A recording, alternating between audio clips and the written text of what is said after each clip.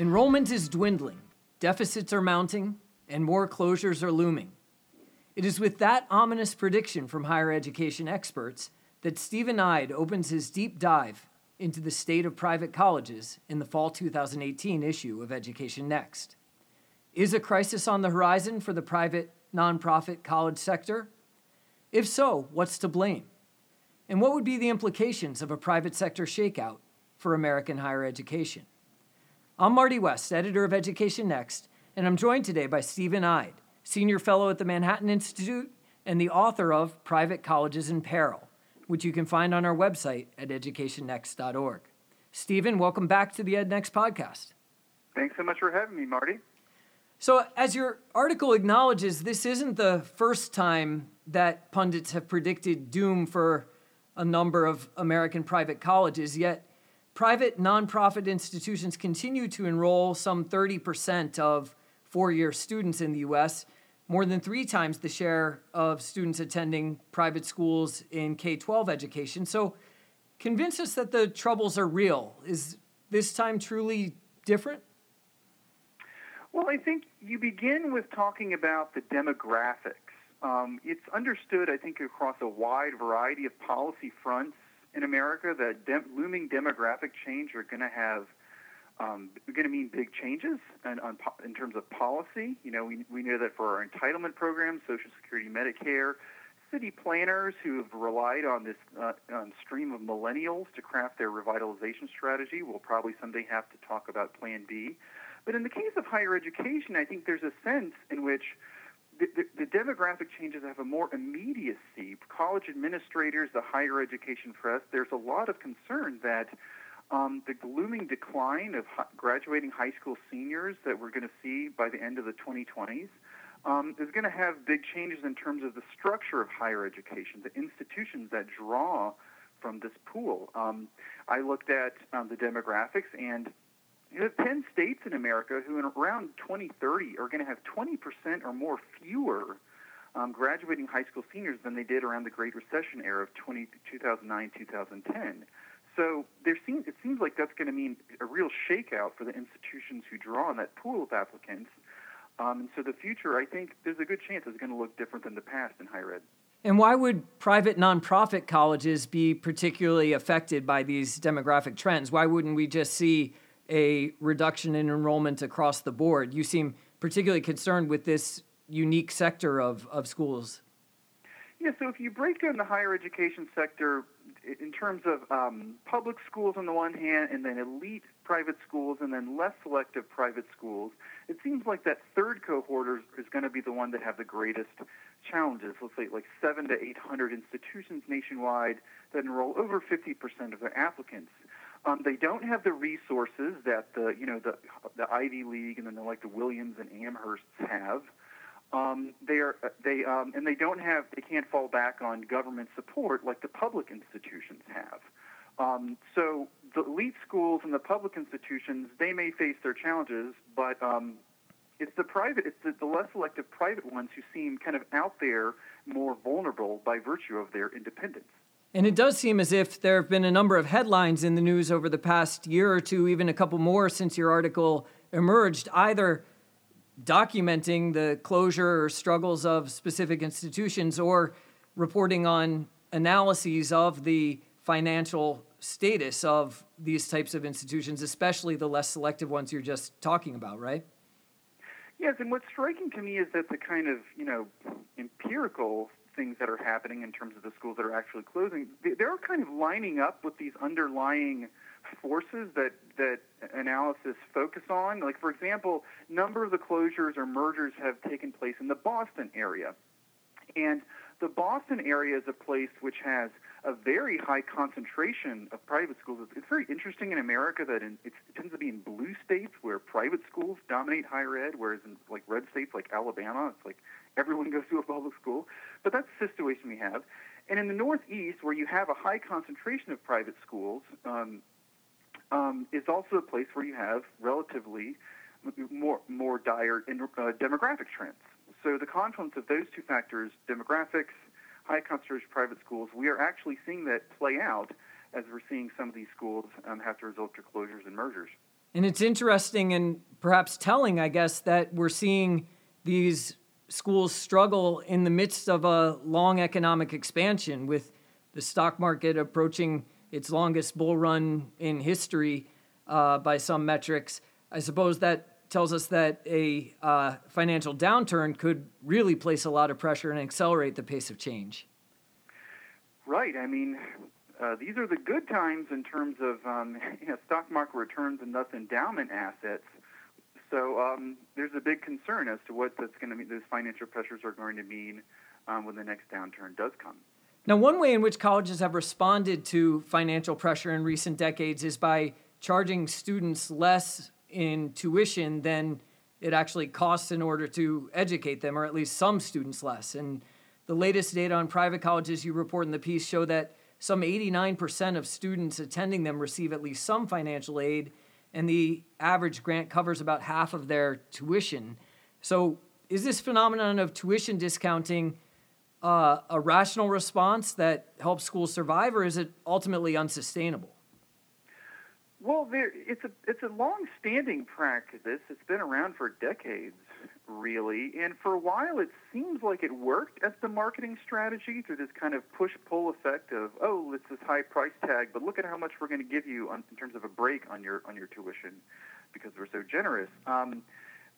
It looked like for a while the net tuition revenues, the flows into these colleges, did work, even though those discount rate numbers kept going higher and higher. The share of the break on the tuition kept going higher and higher. But more recent analyses have said that no, it's not playing out in the same way. That certainly the discount rates, the size of the break, and the number of the incoming students who get a break, both of those are increasing. But the amount of net tuition revenue flowing in is not increasing in the same way, and that's a very troubling dynamic that's continuing to unfold. Yeah, it seems to me that it worked for a while to enable colleges to get as much money as they could from a given pool of interested students by charging more to those who could afford it. But now they seem to be needing to rely on more and more discounting in order to attract a sufficient number of students, and it doesn't seem to be working out in the same way. No, it's in colleges that are finding that discounting is not working in terms of enabling them to hit their enrollment targets like they used to, are really scrambling in terms of trying to figure out what kind of new techniques. Is it the case that you bring in one consultant and they say, well, the problem is you guys are seen as too different than most other schools, and you bring in another consultant the problem is you guys are seen as too much the same as all these other schools. For a small school who's already running a deficit, there's only so much innovation you can do, and it only so much of a marketing only so much you can do in the way of new marketing. Big public institutions who are the big competitors against non-selected private schools, they can do far more. And in fact, despite their reputation of kind of these big lumbering bureaucracies, we're seeing a lot more kind of financial innovation and marketing innovation on the part of those public systems, and that's all posing a big threat to the private sector. And of course, we're also seeing some innovation, for better or worse, in funding of public schools, with some states considering tuition-free higher education programs. I suppose it's a lot harder to compete against free if you're a nonprofit private institution. Yes, the public institutions who are certainly under a lot of fiscal pressure as a result of the fiscal pressure that state governments are under and will continue to be under for the foreseeable future due to spending on things like public pensions and Medicaid. Aid to public higher ed is down. However, that has not been to the benefit of these less selective private schools, because it has stimulated things like more interest in honors college, more attempts to basically poach from that pool of kids who would be going to these private schools. And then in a very dramatic fashion, you have New York State doing its 4-year free tuition program for the SUNY system. Instead of reducing costs on reducing the underlying cost drivers like Medicaid, public pension, you start up this other new program, but that's how New York State wants to do it.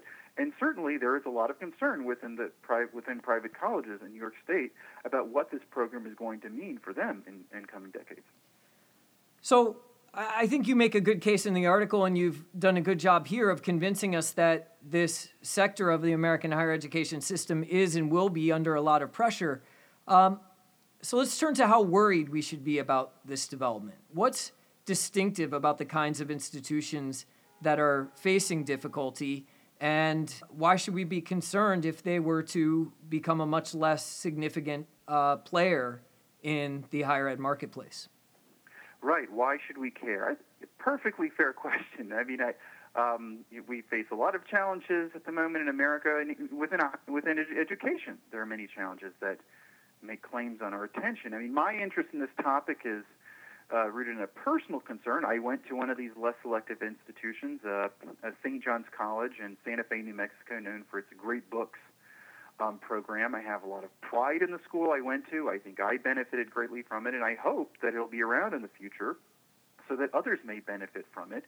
But as I research this topic, I try to, expand beyond just my own kind of personal worries to think about, what is this going to mean for the higher education system in general, and how can I convince other people that we should pay attention to this? And I guess where I came down on it is we seem to be moving towards a higher education system that I don't think most of us would want. I think if you think about the way that K through 12 has developed over recent decades with more independent institutions, more privately operated institutions, charter schools, playing a bigger role in K through 12. Also, just the local government landscape in America. We want a variety of different places to live, we want a variety, a diversity of choice, not just within large institutions, which is maybe what you could get from a big public school with various different programs, but between institutions. We want smaller schools.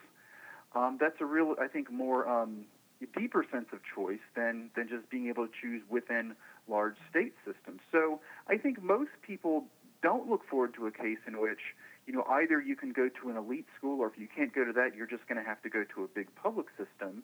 But we seem to be inching closer to that with these demographic and financial forces exerting all this pressure that they are on these small private schools. I don't know how much we need to do in the way of policy, but, it's not a future that I look forward to.